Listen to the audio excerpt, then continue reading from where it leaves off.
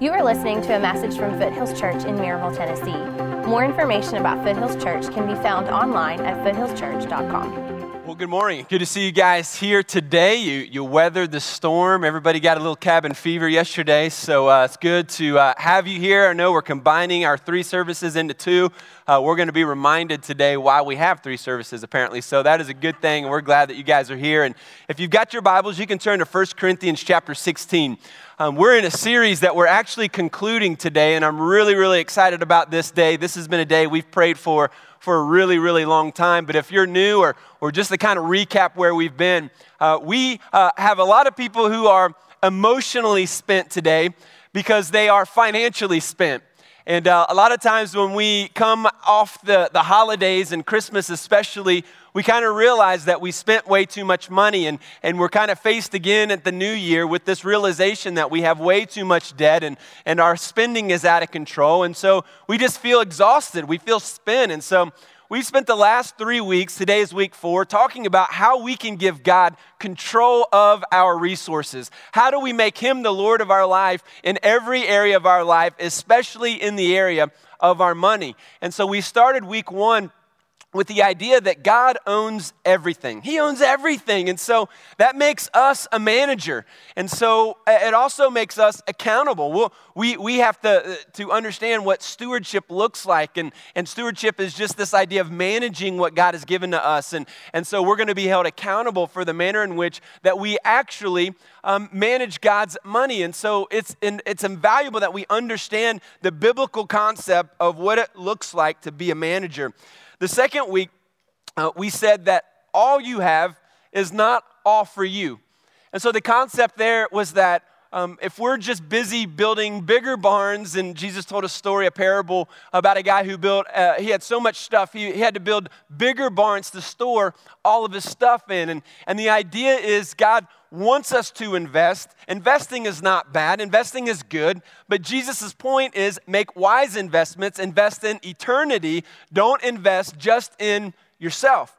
And then last week, we went really, really practical. I gave you some biblical principles on how to use and manage your money in a really practical way. And so we looked at Scripture and we saw that God, first of all, asked us to give at least 10% of our income to Him. So the first 10% goes to God.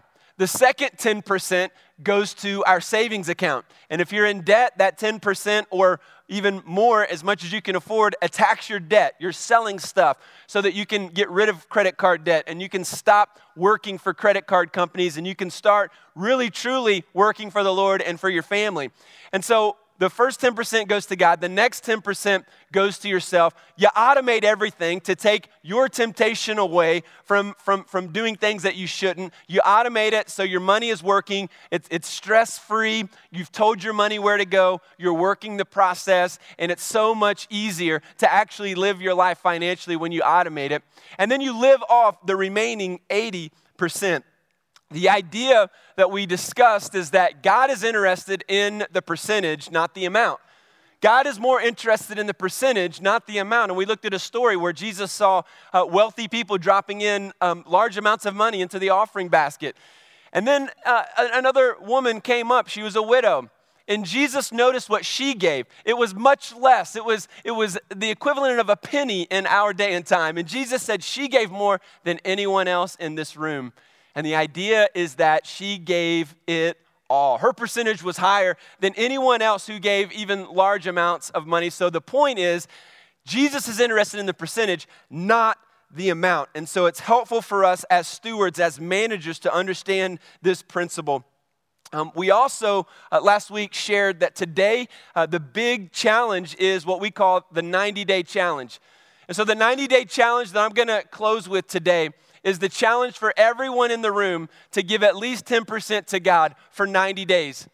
And then at the end of that 90 days, if you don't feel like God has come through on His promises, if you don't feel like He's provided for your needs, He hasn't blessed you, He hasn't fulfilled what He said He would do, then we will give everything back to you, no questions asked.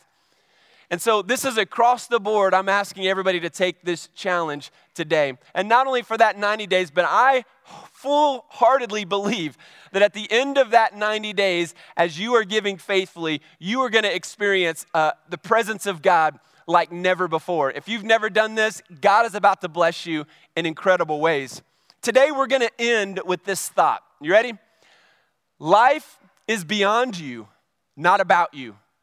Life is beyond you, not about you.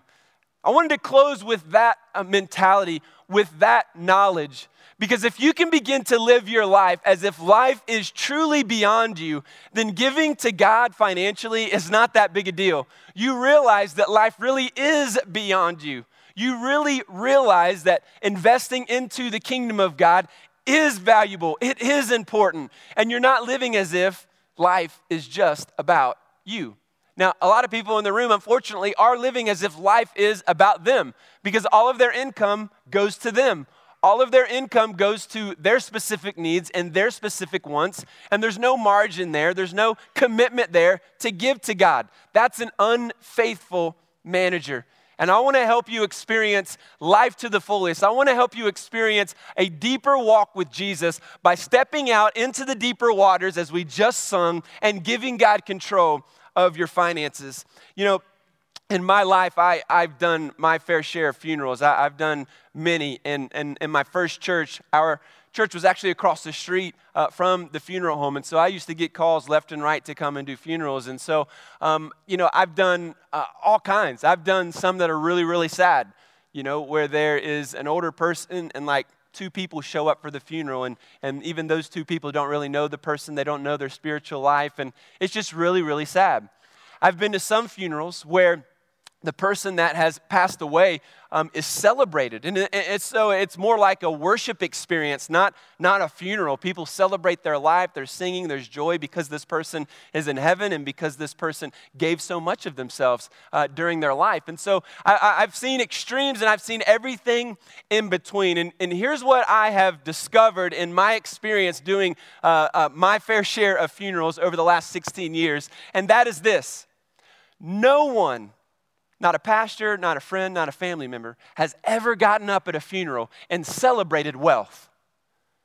No one has ever gotten up to talk about the person who has died and said, well, you know, so-and-so had so much money. It really was incredible to see how many houses they really had and to see all those cool cars they had. And man, he was just loaded. And wasn't that awesome to see how loaded he was? I've never, ever heard that at a funeral. Why?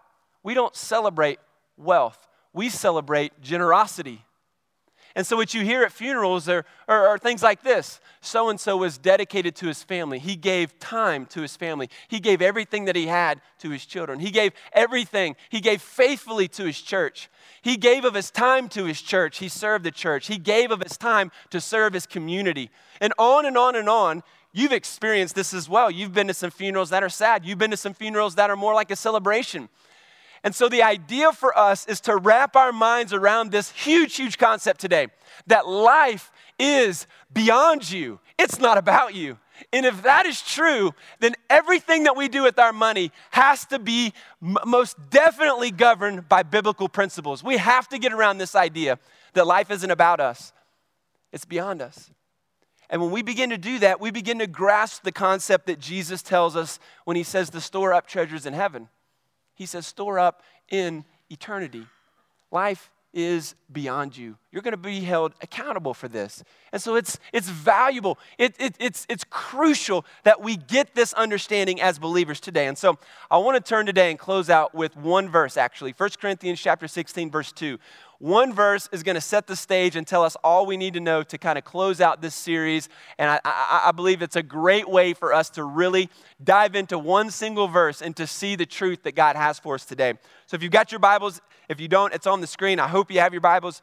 Verse 2 says this. Paul says to the Corinthian church, on the first day of every week, each one of you should set aside a sum of money in keeping with his income, saving it up so that when I come, no collections will have to be made. That one verse is enough for us today. let's dissect it a little bit. Paul is saying to the church to set aside some money and that he's going to come and he's going to take this collection. His intention is to take it to the church in Jerusalem because there's been a famine and they're going to provide financially for this church. And so if life is truly beyond you and it's not about you, then there are at least 3 characteristics that we learn from this one verse that you and I need to accept and begin to practice in our life with Jesus. And the first characteristic is this: it ought to be a regular gift. It ought to be regular. Look again at verse 2. At the very beginning, the first phrase says, on the first day of the week. Now, on the first day of the week is actually the first day of the week. You know, back then, it's the same day today, which is Sunday.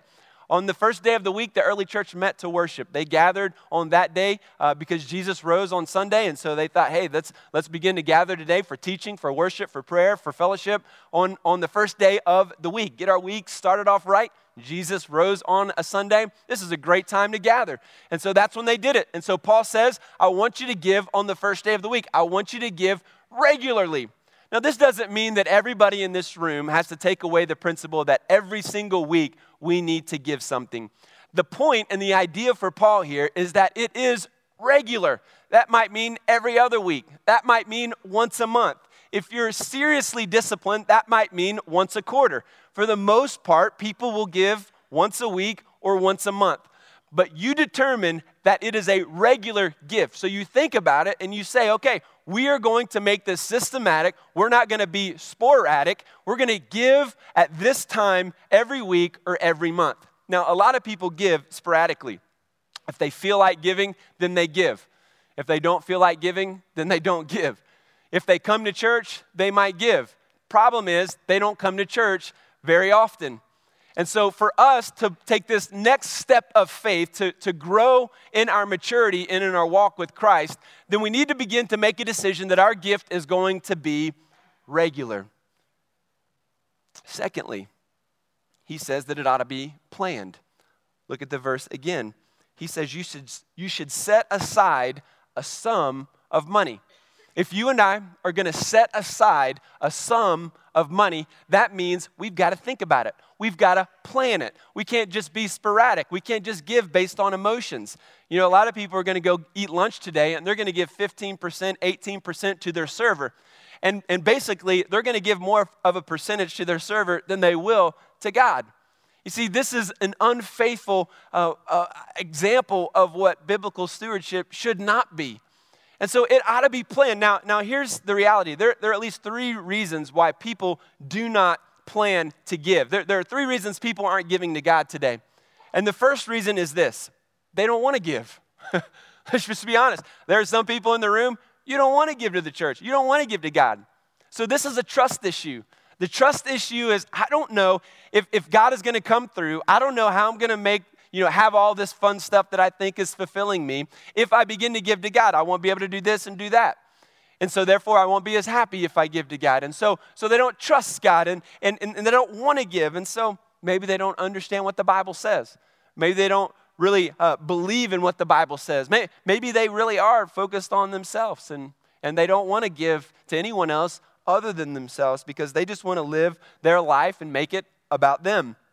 Maybe you aren't giving because you've overextended yourself financially. And so you've got so much debt that now all of your debt is like hovering over you, and you're trying to, make up by paying on that. And this huge weight is upon your shoulders because of that. And because of that, you're not giving to God. Maybe you don't want to give because you don't view it as an investment. You don't see it as an investment that's actually going to be the best return on your money than any stock portfolio that you could come up with or think about or find in our culture today. So some people in the room just simply don't want to give to God.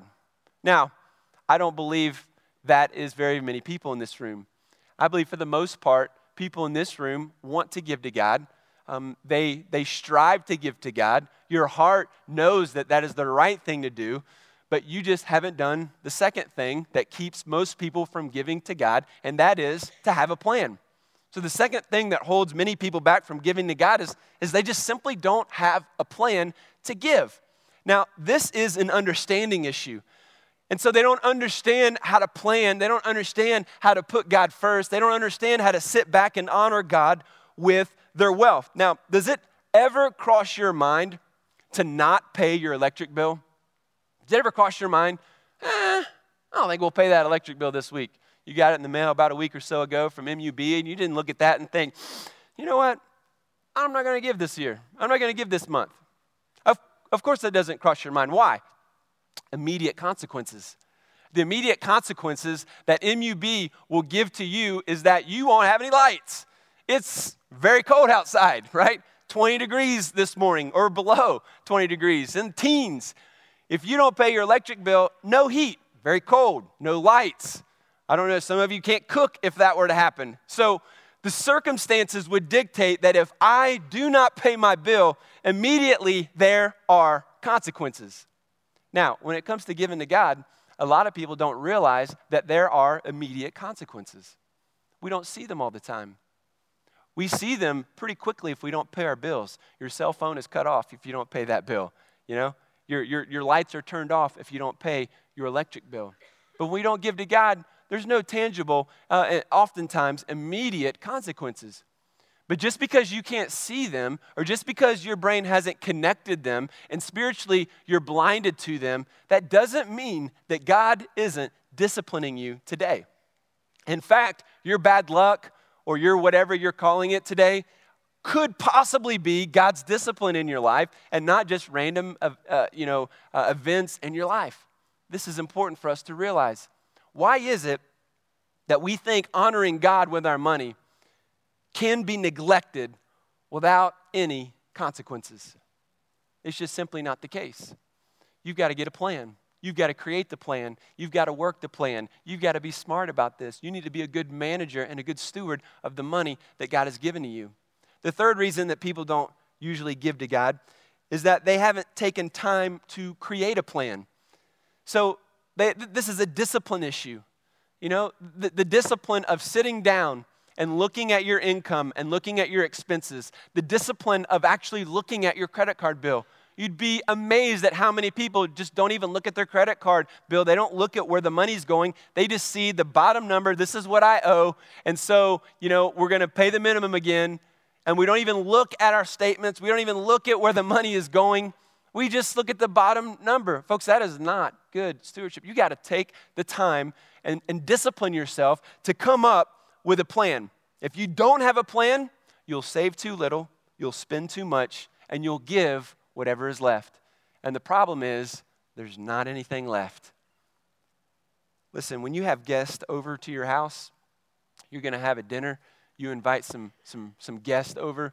5 minutes before they come over, you're not diving into the fridge, looking in there and seeing what's left in there, right?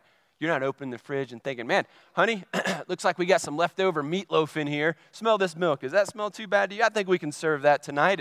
And you're not inviting guests over and serving them leftover meatloaf. Why is it that we think, we would never serve guests leftovers? And yet many people in the room give leftovers to God every single week. You see, that's bad stewardship.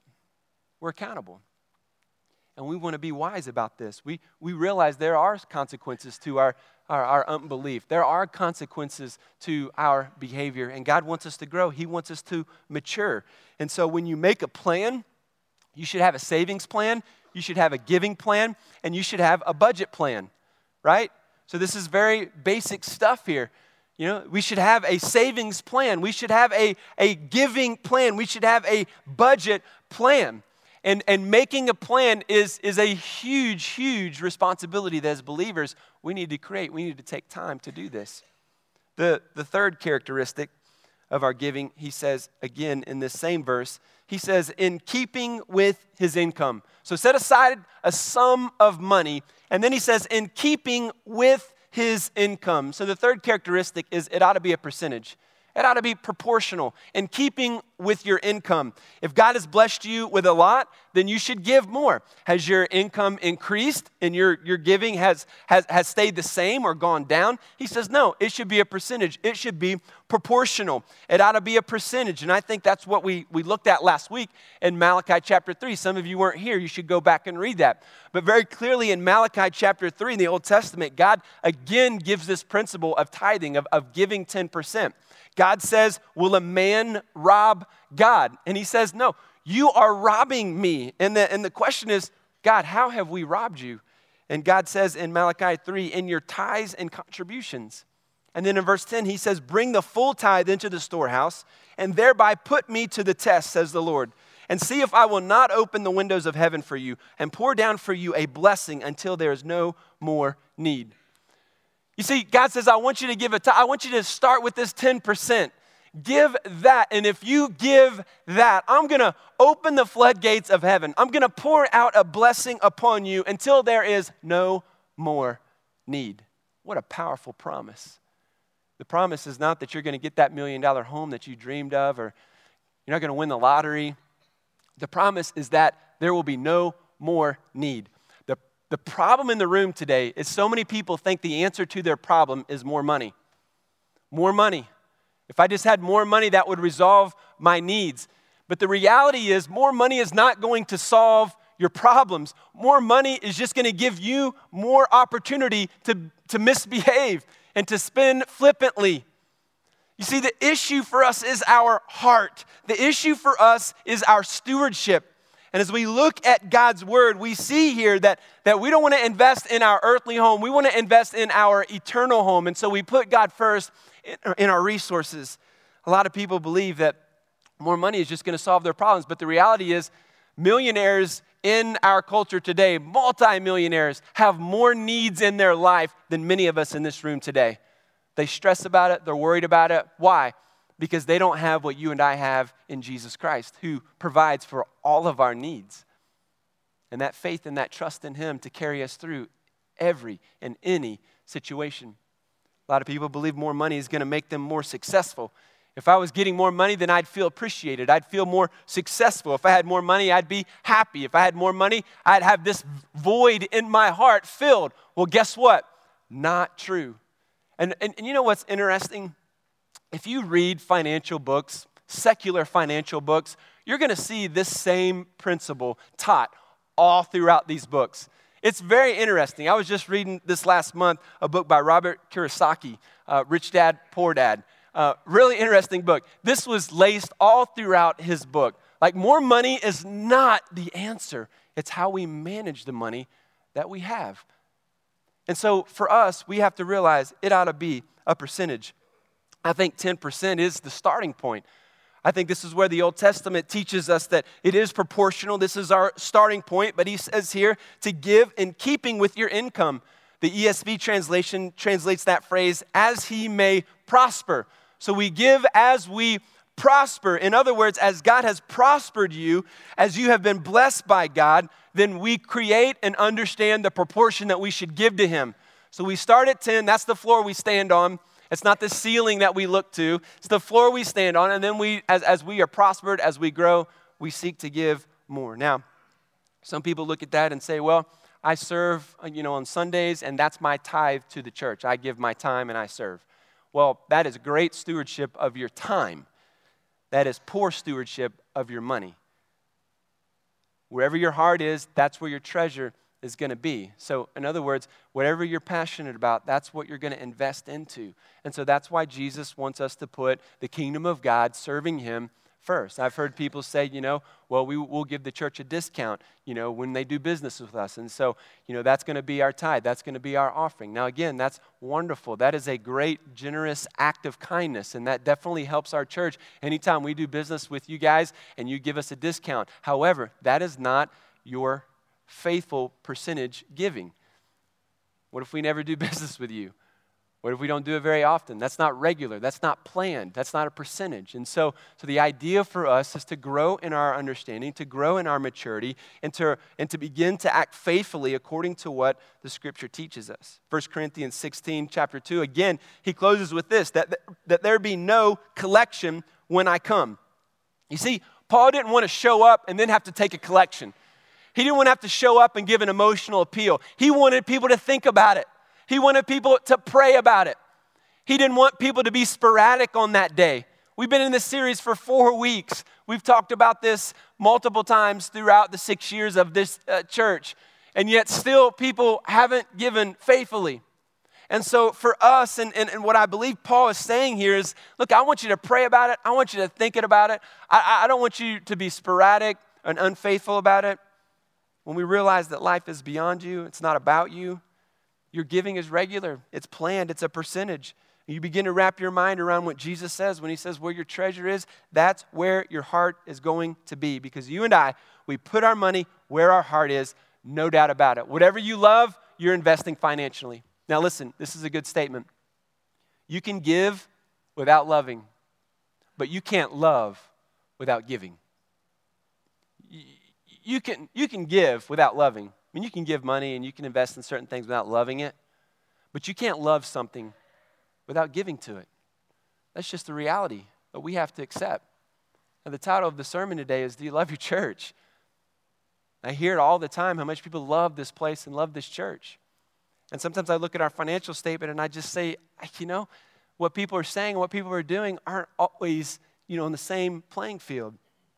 What would you say, or what would you think about a parent who had plenty of money to buy their kids back to school supplies, and yet when school starts up, they said, you know what, I'm not wasting my money on pens and pencils and backpacks. The government should do that. Taxes should take care of pencils and paper and that kind of thing. I'm not buying any of that stuff for my own kids. What would you say about that parent?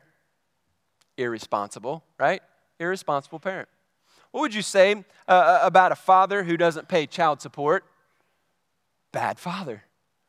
What would you say to a father that never gave his kids any money or never spent any money on his kids to buy them things, clothes and whatnot, and only when they were desperate, only when they were starving, okay, we'll get you some bread. You got all your socks have holes in them. All of them have holes in them. Okay, now all of them have holes in them. Now I'll go get you some socks. What would you call that, dad? A deadbeat father. You'd call that dad a loser, wouldn't you? What do you call a Christian who says, I love my church? I love what they do with my kids. I mean, it's incredible. My kids actually love going to church. It's amazing. Like they wake us up sometimes to come to church. They get mad when Wednesday night Doxa is canceled. They love coming to church. Now, this is a new experience for me because I hated going to church when I was a kid. Like, my parents had to drag me out of bed. They had to drag me, to church because I didn't like it. But our kids, man, they love coming to church. And so, when we think about that, I love what my church does for my kids. I love that my kids love coming on Wednesday night. I love this church. But I don't have a plan to financially give to the church that I say I love. What do you call those Christians? I call them average. Because that's what average Christians do. The reality is I don't want you to be average. I don't want you to have an average marriage. That's why we invest so much in the marriage conference and why I think through illustrations and why I teach on marriage so much.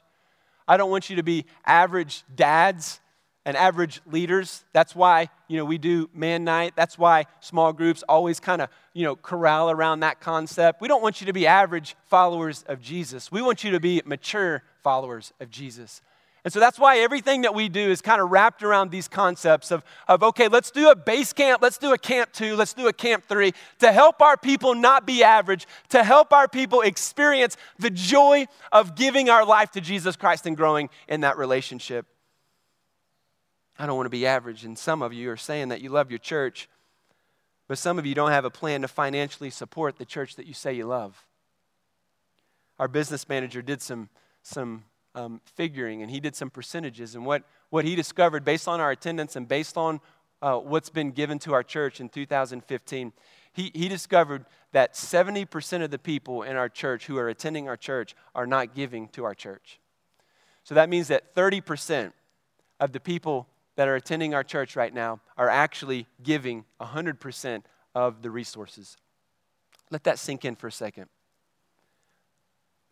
So not every person is a giver, we look at it as a giving unit. You know, if you're married, then you guys are considered a giving unit. If you've got kids, those kids aren't considered givers or a giving unit until they're 18.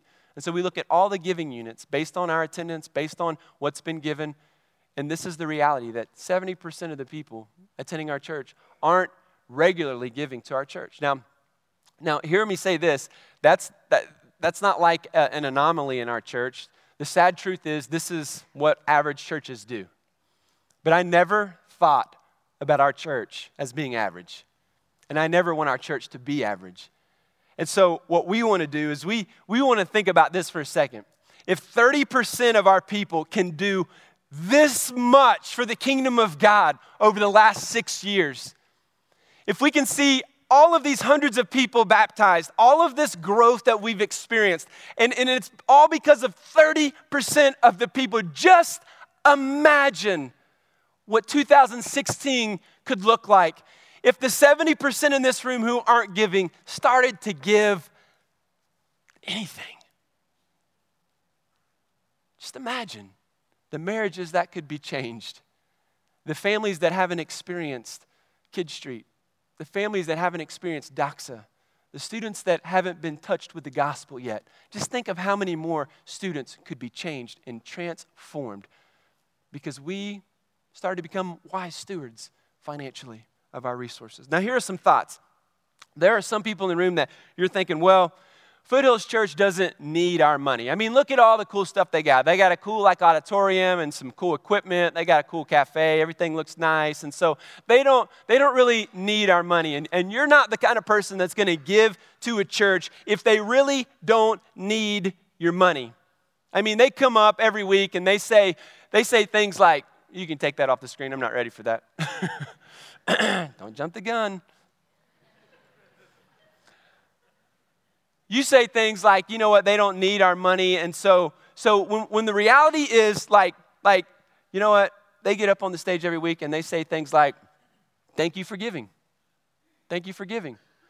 Now, in your mind, you're thinking, I know I'm not giving, but somebody's giving. Well, and I'm glad that they're thanking them for giving.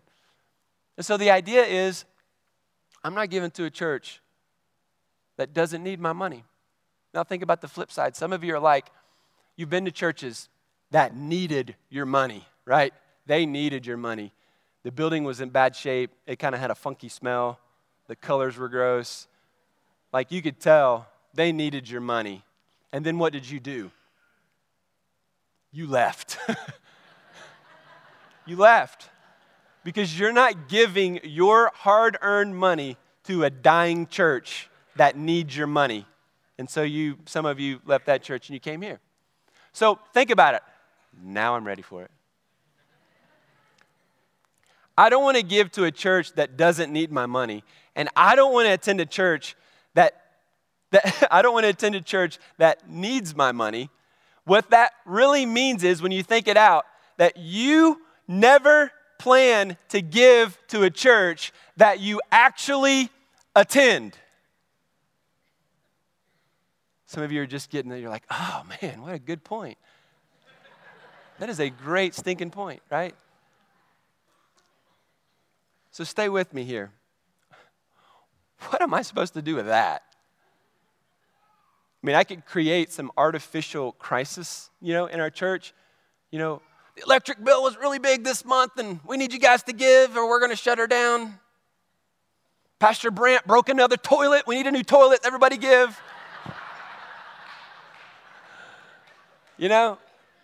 We could create some artificial crises in our church. But think about it like this. Do you do business with companies that need your money or that provide awesome goods and services? Think about that. I mean, do you shop at Target because they need your money and that you want to help them stay afloat? Of course not. You shop at Target potentially because you like what they have at a price that you like. You like the experience. Why do we go to Disney World? Great experience. Wonderful experience. Great product. So why do you treat Target and Disney World better than you treat God's church? when your marriage begins to fail, are you going to call Mickey? No, you're going to call us, and you should call us. And when you call us, we're not going to put you on hold and check your giving record. Yeah, they're givers. Go ahead and schedule the appointment. We're not going to do that.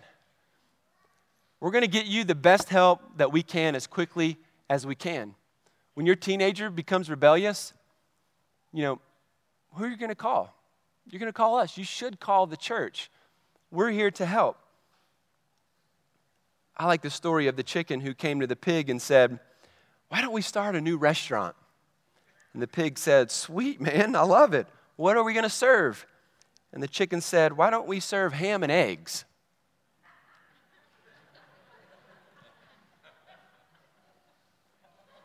One minute here, brah. Like you're giving, a partial commitment, and you're asking me for total sacrifice, right? You know what? Some of you are fine and dandy with other people making the sacrifice. You're just fine as long as other people are carrying the work because you like to enjoy the product and the ministries of Foothills Church. But you've not made the sacrifice and you've not honored God with your resources to join the ministry and to join the work. The reality is, we do need your money. We've never been about money. We've never been about property. We've never been about buildings. We've never been about numbers. You've heard me say this before. We've never reported our numbers to anyone. In the sense that we're providing them to somebody to brag or to show how much God or how much we have done. That's been intentional on my part. We reported to Grace when we started. We report to our elders. We show you guys every year where we're at. But we're not like, this is how many people are attending us, our church. If anybody ever tells you that we're about numbers, we're about money, we're about buildings, let me just give you a little hint here. You're hearing the very whispers of the enemy. That is not what our church and our staff prays about, cares about, thinks about. We care about making disciples. And sometimes making disciples means that we need some empty seats. Take a look around. How does it feel in here with the elbow room today? See, the reality is we need some empty seats in the room. And even when we have 3 services, this hour and the third service hour are pretty tight. And I just imagine all the people in this community that would come if there was more room. I just imagine all the people's lives that could be transformed if we as a church would connect with our Heavenly Father today, come up with a plan to give, and the 70% of the people in this room not giving would start giving, and then we could take the next step and we could follow God's plan. We could create more space and more people would come. That's our vision. That's what we know will happen. Can you guys show that first picture here? Anybody remember when this place was Thunderworld? How many of you guys came here when it was Thunderworld? So yeah, a lot of you guys. The reality is there was a group of people that cared about numbers, that cared about making disciples. They cared about building campaigns. They cared about brick and mortar. And there was about 130 people meeting at Maryville Christian School. And this building became available. And we said, you know what? I think God is calling us to this place, and He wants us to make this our home. And those 130 people made that commitment and gave financially. Now, listen, 130 people, that means kids, teenagers, and spouses. So the reality is about 35 giving units said, $2 million? We can do that. That's not a bad deal. We can trust God for that. And we took that step of faith. And 3 years later, that 130 people has become over 1,000 people. just imagine if these 1,000 to 1,100 people today caught a vision for the future that God has for this community. Because they weren't about buildings either. They weren't about property either. They had a vision for what could be and what should be in this city. They wanted to create something that hadn't been created. They wanted to be a part of something that hadn't been done. They wanted something for their children and their grandchildren to have when they got older. They didn't want to experience what some of you experienced and thought, man, the church is outdated, the church is dying. They wanted a church that would be here and would grow and would make disciples. Can you show the next picture? This is the property next door. This is where we're going. This is the open door that God has given to us. Now, it's not very pretty, and there's a lot of junk over there. But just imagine what God could do with the people at this church if we got a plan. It could look a little bit like this. Take a look at that next picture. This is the current building. This is where the new building will go. This is where open seats exist. This is future growth. This is future life change. This is the Great Commission in action. This represents thousands of people's lives, not just your life. We're talking about generations of people's lives that will be changed. If you and I begin today to give what God has asked us to give. Show a picture of this next picture.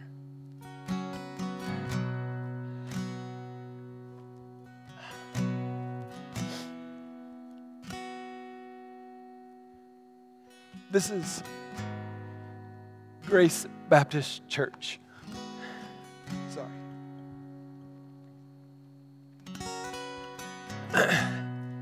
This is the older sanctuary. They've since built a new auditorium. But this is the building that I gave my life to Jesus in. This is the building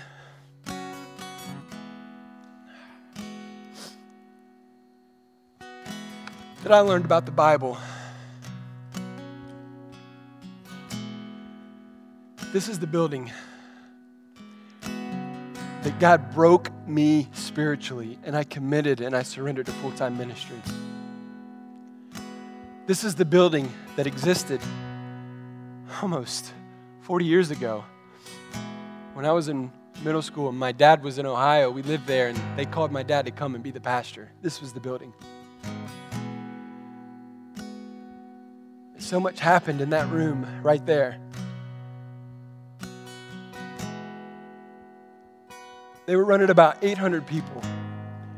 This was late 1999, 2000, I can't remember exactly. And they decided that the Lord was leading them to build an auditorium. They were running about 800 people, less than us. And they built that auditorium. In less than 2 years, they were running 2,000. Hundreds of lives changed, hundreds of baptisms, hundreds of salvations. A school came later that is changing hundreds of people's lives. So much has been done there. This building became the student building. And so they called me, 6 years ago, gosh, that was 15 years ago, 14 years ago, to be the student pastor. And so when I went back to the church, this was the room that I led the student ministry. And so in that room, I led hundreds of kids to Christ over those 7 years. 30 plus of those kids over those 7 years are now serving in full-time ministry. Life transformation happened for me in that room. That's why I get emotional. When I take the time to think about what God has done, just in this one place, it's a very precious place for me.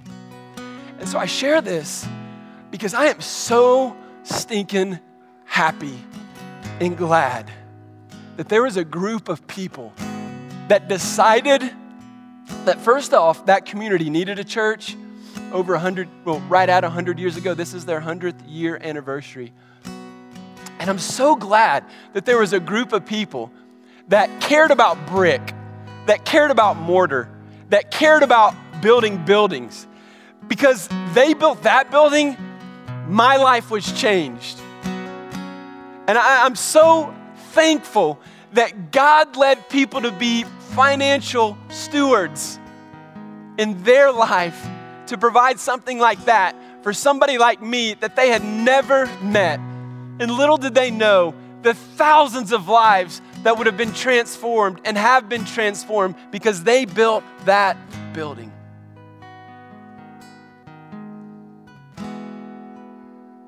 So forgive me when I am mortified and blown away when I hear people say the church is just about money. The church is just about buildings. That blows me away. You see, today I'm asking you to commit to a plan.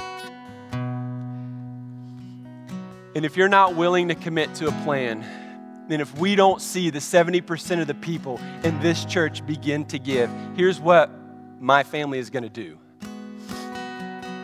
I'm going to continue to preach my guts out every single Sunday, 3 times. I'm going to continue to lead a staff to be focused on the gospel of Jesus Christ.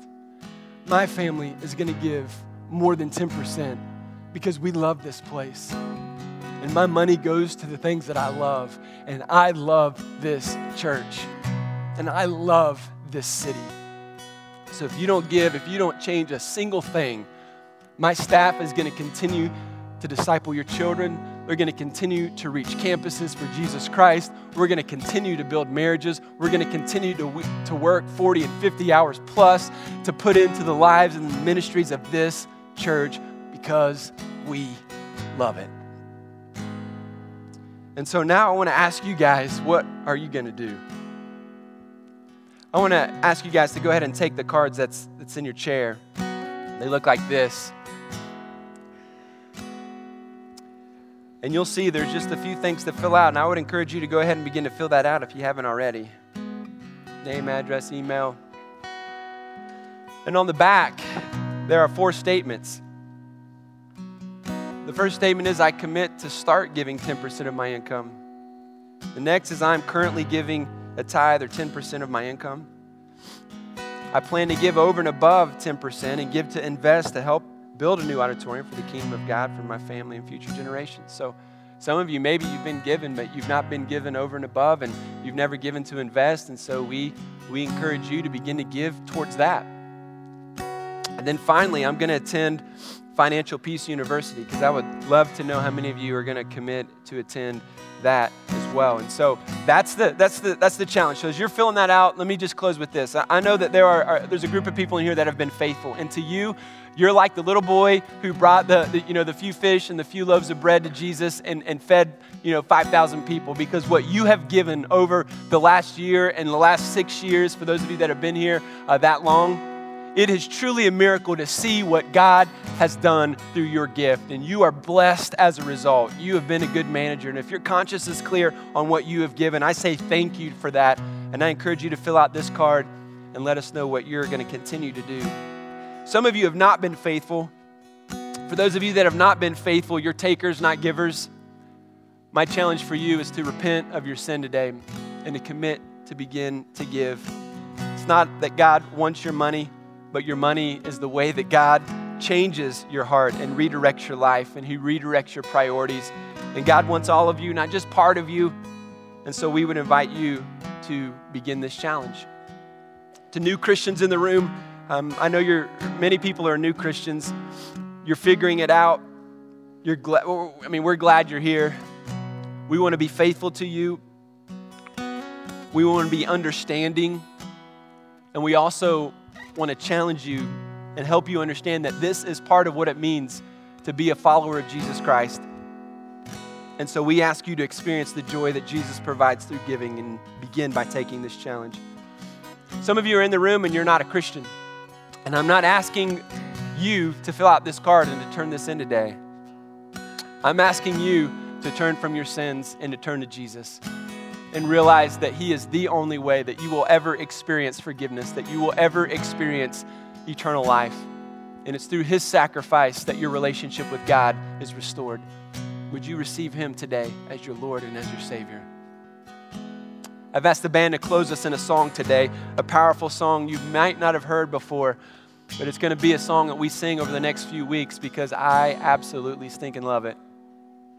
And as they sing it and as they lead us, they're going to get ready now. And as they do that, you're going to continue to fill out your card. And after I pray, I'm going to ask you to bring that card and lay it right here on the stage, all across this stage, right here, as an offering and as a symbol of God that you're going to make this commitment and this is real. And you can lay it down and you can spend a few moments here praying and asking for God's blessing and asking for God's faithfulness in this. I encourage you to do that. But whatever your decision is, we're going to ask you to do that. We're going to ask you to respond by coming forward today. And next Sunday will be the first time that we begin to give towards this commitment. So if you're going to give to Invest, if you're planning on giving, at all, next Sunday will be the first time that you actually do this. So let me pray, and we will get ourselves ready to respond to God's word today. Heavenly Father, we just ask that you would find this church to be faithful. We want to follow you. We want to trust you. God, we want to honor you in every area of our life. And so, Lord, as we make these commitments, as there are people in the room who have never done this, Lord, I pray that you would give them faith. Lord, you would give them boldness. And God, I pray in the name of Jesus that you would shine your favor upon this church and continue to open up doors of opportunity and doors of ministry, that we may make disciples and serve you faithfully all the days of the existence of this church until you return. And we pray this in the precious name of Jesus. Amen. Thank you for listening. More information about Foothills Church can be found online at foothillschurch.com.